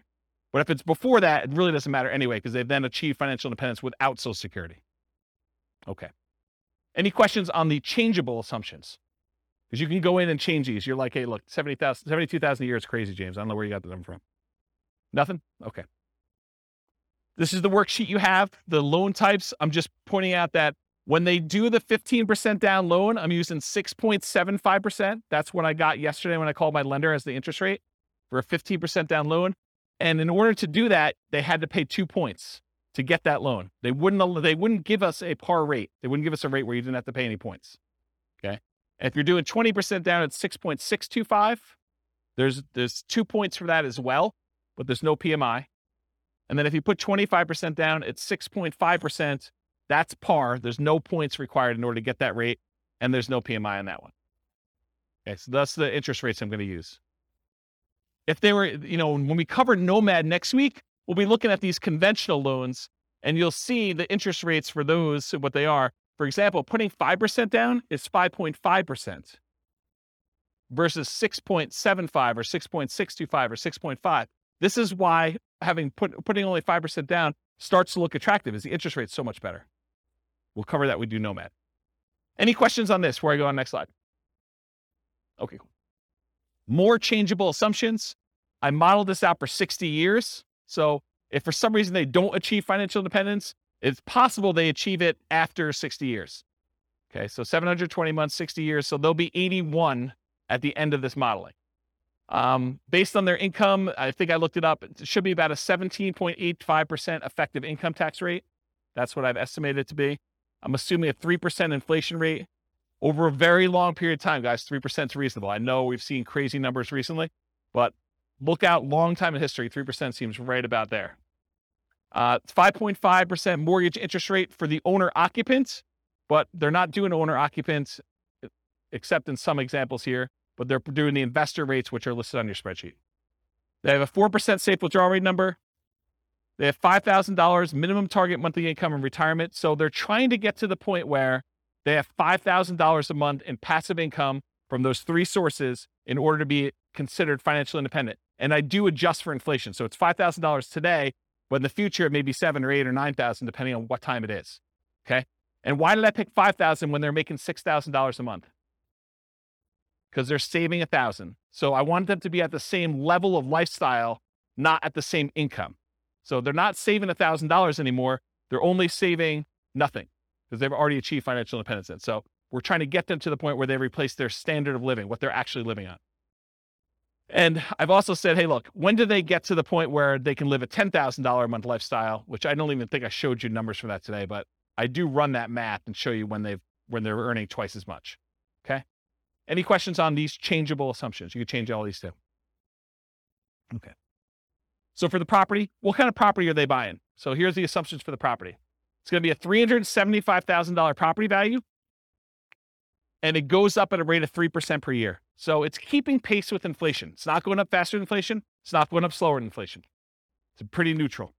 We're going to do 3 different down payment scenarios. So I'm going to do a 15% down, a 20% down, a 25% down one, and I'll show you the results from each. With the 15% down, there's PMI. I told you that. 1% of the purchase price in closing costs when they purchase. So they're going to have some fees for getting the loan. In addition to that, for the 15% down and the 20% down loans, there are 2 additional points in order to get the loan. You have to wait. Is that something that's common? What's that? The 15% down? Yeah, there's a 15% down non-owner occupant program. No, for the points. Is that common? No, it was unusual because we couldn't get them to quote us something at par rate. So they're saying, look, we're not even going to offer that. If you want to get this rate, you got to pay at least 2 points in order to get it. So it's just a kind of condition of our normal market right now. And you may be able to go to another lender where they'll say, it's not 6.75 or whatever it is. It's 7%, but it's par. They may come back and say that to you.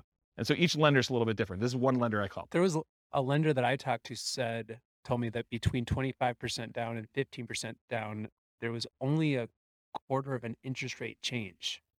Yeah, it definitely is in that range. Okay. Sometimes it's more than that. Sometimes it's less. Okay. And then also, is there an equation to figure out upfront PMI? No. There's a whole 2-hour class on PMI, and I go over all the factors, and it's a calculation for them. And there's a lot of different variables in it, including how many people are on the loan, your credit score, price of the property. There's a whole bunch of factors. Yep. All right, cool. No seller concessions. They couldn't get the seller to give them any money toward closing costs. Interest rates, I already talked what those are. 6.75 for the 15% down, 6.625 for the 20, 6.5 for the 25% down, and the 15% has PMI. Doing 30-year loans, 360-month loan term. We assume $2,600 per month in rent, but rent increases at a rate of 3% per year. So rent is also keeping pace with inflation. It's not going up faster than inflation. It's not going up slower than inflation. So property price and rents are going up at the same rate. 3% of the monthly income is assumed for vacancy. So we're assuming that they're doing a really good job with property management and that they are starting, 60 to 90 days ahead of the property becoming vacant to make sure that they have minimal vacancy on their property. 10% of the monthly income is assumed to be maintenance. I'm assuming 0.75% of the value of the property each year is the property tax rate. So that's about $2,800 per year in property taxes at the start. And it changes as property values increase. So around here, that number doesn't seem to be that low, or it doesn't seem to be that crazy. In other markets, they're hearing that and they'll be like, yeah, per month is the rate for that. Or they may be like, whoa, that seems really, really high. So Tax rates vary considerably across the country. 0.4, and you can change this. 0.4% of the value of the property each year is the assumed property insurance rate. So based on a $375,000 property value, that's about $1,500 per year in insurance. And again, that changes as property values go up too, because insurance should cost you more as your property value is worth more to continue to insure that property. Because if it burns down, they got to replace it. So this is a residential property, and 15% of the purchase price is considered the value of the land. We use that when we're calculating the depreciation benefit. Any questions on the property assumptions? This is sort of I always feel like I'm like doing a magic trick and I'm showing you, look, there's nothing up my sleeve. Like I'm showing you all my assumptions so that you know exactly what is about to happen. Then when I show it to you, you can't be like, but what's the insurance rate for that? What's the taxes for that? How much income are they making? Because I'm answering all up front. That way you can't say to me later, but wait a minute. Okay. All right. So I wanted to show you a baseline of, hey, if they didn't do any real estate at all, if they just said, I'm going to invest $1,000, I'm going to save $1,000 a month, and I'm going to invest that in the stock market, I'm going to get 8% return in the stock market, how long does it take me to achieve financial independence if I only invest in stocks? And for this one, it's primarily that 4% safe withdrawal rate times the amount that they have invested in stocks, right? Because that's where the majority of their money is coming from.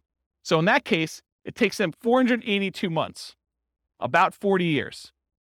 Someone who's saving $1,000 a month, that doesn't seem like it's that wrong, right? I mean, it takes you 40 years to save up for retirement. You're going to be like 61 years old at that time, and you'll have enough to be able to replace your income using a safe withdrawal rate by investing in stocks.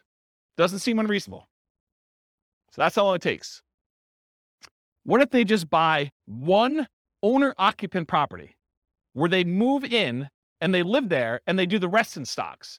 Does that impact things? Turns out it does. They can actually retire, be financially independent at 396 months if they buy one owner-occupant property and invest in stocks otherwise. So considerably faster. What is that, 86 months? What is that? How many years is that? 7 years? Okay. Now at this point, we've kind of taken it back. They have not opted to buy the owner-occupant property anymore. They're only going to buy rentals. They're going to continue to live in a rental themselves, and they're going to buy up to 10 20% down payment rentals. If they buy 10 20% down rentals, they live in a property that they're not buying a property to live in. They're just staying in the property that they're renting in and continue to pay whatever rent increases there are. It takes them 370 months buying 20% down rental properties in order to achieve financial independence this way. If they buy 10 25% down rental properties, so they're putting more down, they're waiting longer in order to have the down payments, and they're delaying buying the properties, but when they buy them, they have slightly better cash flow because they put more down, they have a little bit better interest rate, they had to pay a little bit less in points, and they put more down, so they're borrowing less, so their monthly payment is lower. So they have the benefits of additional cash flow. That means that they can actually achieve financial independence in 346 months if they do it that way. Just something else to point out too. When you do the 20% down loan, and there's 2 points in order to get that loan, isn't that sort of like a 22% down loan? That's closer to that 25% down than you might have thought, right? Because it's not 20% down now, it's 20% plus 2 points. So it's really a 22% down loan in order to get that loan. Where the 25, you have no points. So it's really 22 compared to 25. So it's closer than you'd think. Right? You have a microphone? I guess it'd be on the amount that you're taking out the loan, 25% on purchase price, but That's right. It's a cost for one of them, and the other one you're actually getting even more benefit by putting more down. right. So it might be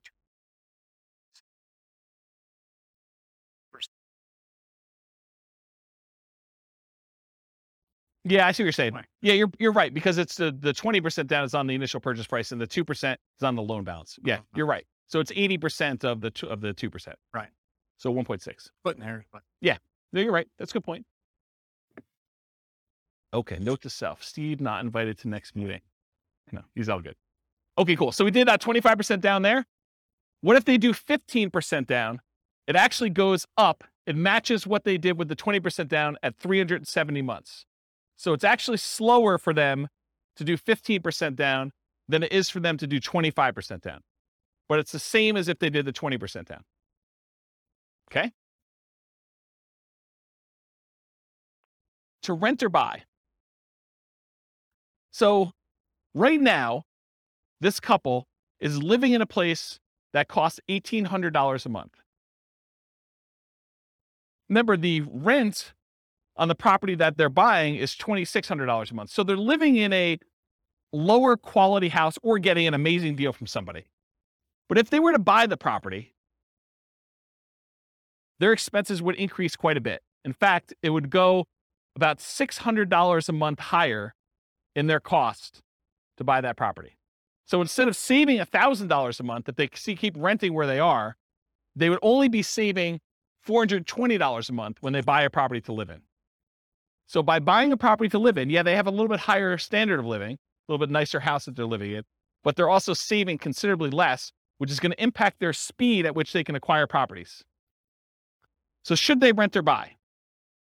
Well, what if they owner occupy, buy one property to live in, then they start doing their 20% down payment rentals? Well, if they do that, it takes them 394 months to achieve financial independence. Before, if they didn't owner occupy, they were able to do it with 20% down rentals at 370 months. So it takes them 2 years longer if they decide to owner occupy and live in a little bit nicer property to achieve financial independence. What if they do 25% down? In that case, it takes the same exact amount of time, 394 months. That's if them buying a property to live in and then saving up to do 25% down payments to do that. What is going on at 394 months that they're both the same? We'll come back to that. And then finally, if they do 15% down, it's still 394 months. Why are they all the same? Does anyone know why they're all the same? Why is putting, if you're going to owner occupy a property, but then you're going to buy 20% down, 25% down, or 15% down properties, why are they all the same 394 months to achieve financial independence? It's not that they all get paid off. It's that their owner-occupant property, they bought it not immediately because they didn't have enough for a down payment, so it took them a little while to save, but their owner-occupant property gets paid off at that point. And when you actually have your owner-occupant property paid off, you no longer need $5,000 a month to maintain that same standard of living. You actually are $5,000 a month, whatever that mortgage payment was, less. So your target to be able to achieve financial independence now drops. You no longer have to be able to afford that mortgage payment. You still need taxes and insurance, but not the principal and interest part. So that happens at month 394 because now they no longer have a principal and interest part of their mortgage payment. So the threshold for them to be qualified for financial independence is now lower. So they achieve it. Does that make sense? Okay. So why are they similar? Paying off your primary residence reduces the amount you need to qualify as financially independent. These are all right around when they pay off their primary mortgage, including the one where they bought one owner-occupant property and they had stocks, because that also lowers the threshold then too. Okay? Any questions on this? Sweet. So changeable short-term rental assumptions. And I talked a little bit about this. Rents are going to be higher, but fees and expenses on rents will be significantly higher as well. Overall, I've assumed that the net after all the additional expenses will be 25% higher. So in this case, instead of $2,600 a month, I'm assuming you're netting $3,150 per month in rent. But I also added some more to maintenance. My thinking was, hey, look, if you've got a property and you've got a lot of turnover and people are living there and actively being in there, you're probably having a little bit more wear on a property than having a tenant living there for a year and having just regular turnover or a year or more. Okay.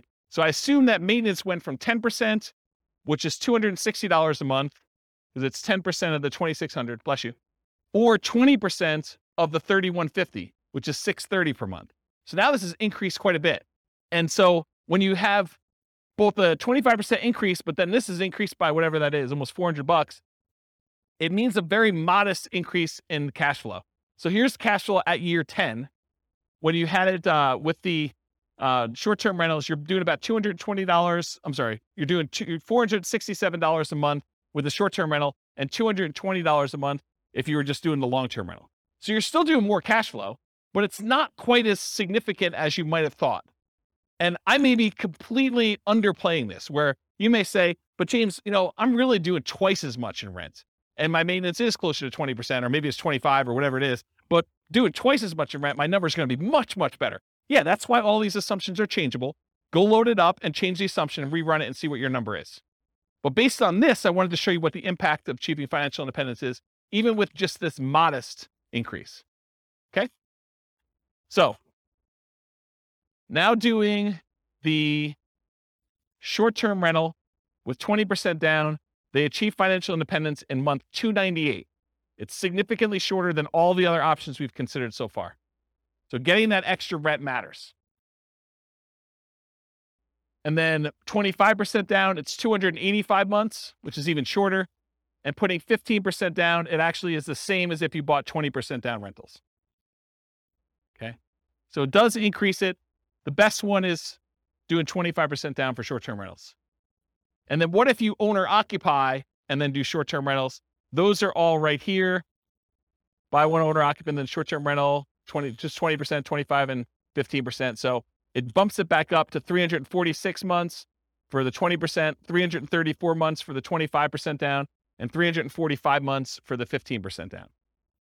So it's sort of what you'd expect. Any questions on that? That's it. I will stick around for questions. I got applause, right? Any questions on any of that? Overwhelming? Micro? See? Yeah, I don't know how many people will care about this question or the answer to it. It was sort of related to PMI. Do lenders care the source of your down payment? For example, if you're actually using HELOCs, not cash, is a lender going to care ahead of time, what the interest rate on your HELOC is? Are they going to try to pre-compute, these monthly payments on your HELOCs? Or are they just going to say, 25% is 25%. I don't care if it's cash or, whatever. Yeah. So that's a really good question. I'll answer a couple parts of it and then tell you definitely talk to your lender to find out. Okay. And if you're concerned that you don't want to, muddy the waters with the lender you're actually using, call a different lender and get a generic answer to the question and then call your lender to verify. But here's how I would think about this. I think the lender is going to definitely take into account the payment you would have on your HELOC to qualify you from a debt to income perspective. So that will definitely be a factor for qualifying for a loan. However, I don't think that they would have a problem with you using the HELOC as the source of your down payments to do that. But it's possible that these loan programs can change and that they might, raise an eye at it as things change. But my understanding is that you can use HELOCs for down payments, but they do take into account the payment you would have on your HELOC to qualify for your DTI calculation.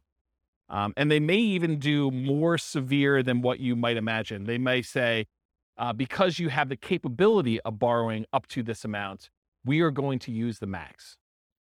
So they might even do something like that. But talk to your lender to find out for sure. Was that all the parts of the questions? Okay. Yeah. Yeah, because I know people do cash out refinances and then they use the money in order to buy properties as well.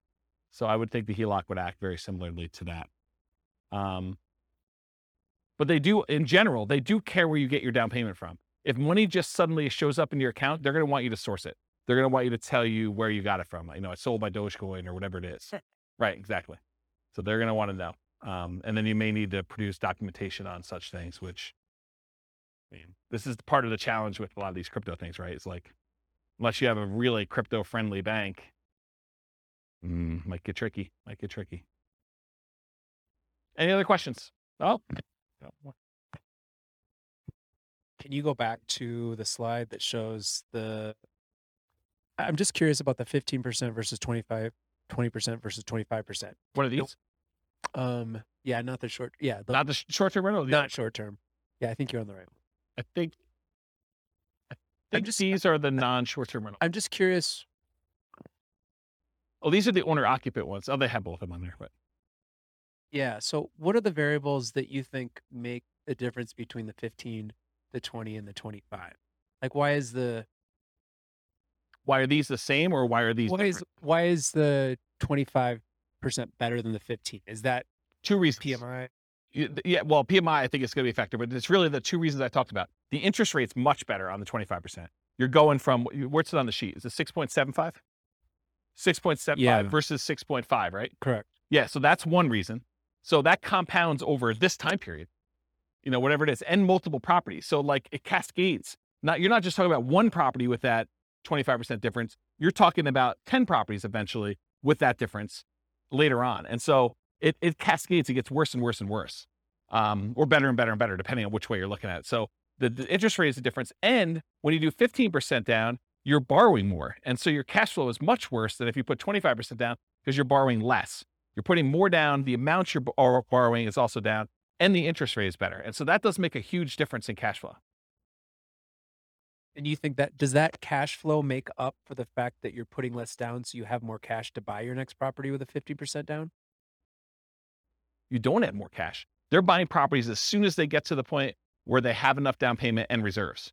So as soon as they get to that point, they're buying their next property, and then they're saving up until they can buy it. So if you look at the chart of like how many properties they own and when you're buying 25% down properties, eventually I think you get to the point where you're buying faster. The first one you buy might be a little bit quicker, but then it's worse cash flow. So you may not even be saving as much. So it takes you longer to do that, or maybe similar amounts, but you're being impacted by that lack of savings rate in order to do that. I like those graphs that you've had before that show those steps. Yes.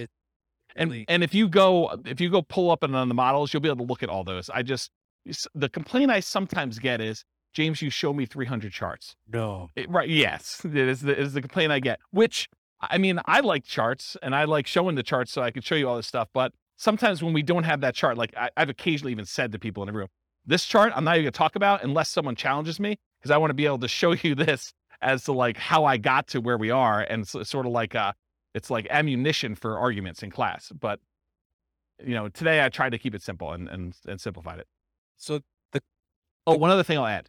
So this exact person, have you been listening to the new Real Estate Financial Planner podcast where I go and I do like Andrea and her story and do that? Well, I'm doing this person through a large number of different scenarios. I'm going to take this storyline. And so I'll do individual episodes on each one of these scenarios. And so you'll be able to see a lot more detail too that way. it's using these interest rates all the way through. Yep. Okay. Yeah. I'm going to try to do like one story arc where we don't change anything. But then in the advanced versions of it, I'm using variable interest rates and variable appreciation rates and variable rent appreciation rates and variable inflation rates. And one more variable thing, but there's like 5 things that are variable to show you like, and then I'm going to run it 1,000 times to show you what the range of expectations are. They may be financially independent anywhere between month 274, where it's 1 time out of 1,000, all the way up to month 495. I'm just making up these numbers. And that's 1 time out of 1,000. And the majority of them are in this range of here to here. And I'll be able to show you that in advance. And those are based on historical data, like the variable rates, No, they're variable. So like instead of doing an interest rate of 6.5, I'll say, look, it's 6.5 month 1, but there's a chance it could go up to 6.25 the next month, or it could go down to 6.375.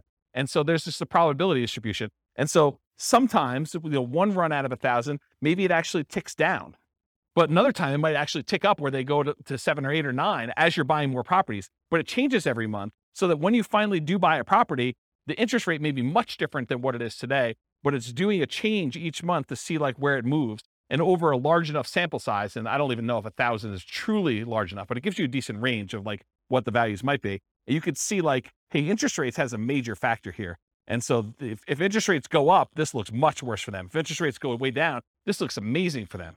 And so you can now see some of those things happening with interest rates, with rent appreciation rates, because what happens if the market softens and they're getting better deals as they're acquiring, and then it turns around and they go up? What happens if prices go up when they're buying, and then it starts taking off when they, kind of get to the point where they have 10? All of those things can happen in those runs as well. And it combines with rent appreciation and price appreciation and interest rates and inflation rate. And the stock market rate of return is also random. So those are the 5. Does that help? I'm just picturing in my mind, like, what if at year 7 interest rates go down and you refinance? And like, how would that, that's what's awesome about my software is that I could say, if interest rates drop below a certain thing, refinance and ratchet it down. And then how does that improve? That could be part of the algorithm for doing the testing. Because that would be really, that'd be really interesting to see like how 15 and 25 changes, and if 15 shoots farther ahead based on a 5-year refinance to the same interest rate or something. This is literally why I wrote that software, because I had those same questions, right? About my own personal stuff. I'm like, look, I'm on this plan. What happens if?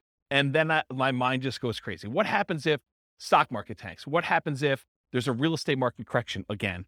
What happens if prices go out of control up, or prices kind of stabilize, or prices go down and I'm able to acquire more properties? Like, what do all these differences mean to me? And how does it impact my ability to be resilient in retirement? Or, during my acquisition phase of kind of getting to that point, like, what happens there? This is literally why I wrote all this stuff. But those are the types of questions. Yeah. So that's it. Okay, cool. That's it. All I got for you guys today. So stick around for questions. That's all I got for you.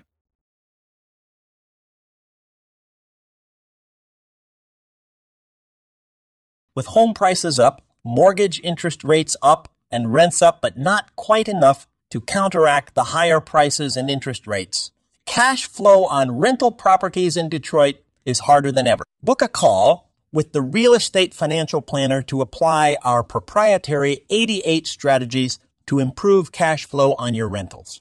See the show notes for a link to schedule your call and improve your cash flow today.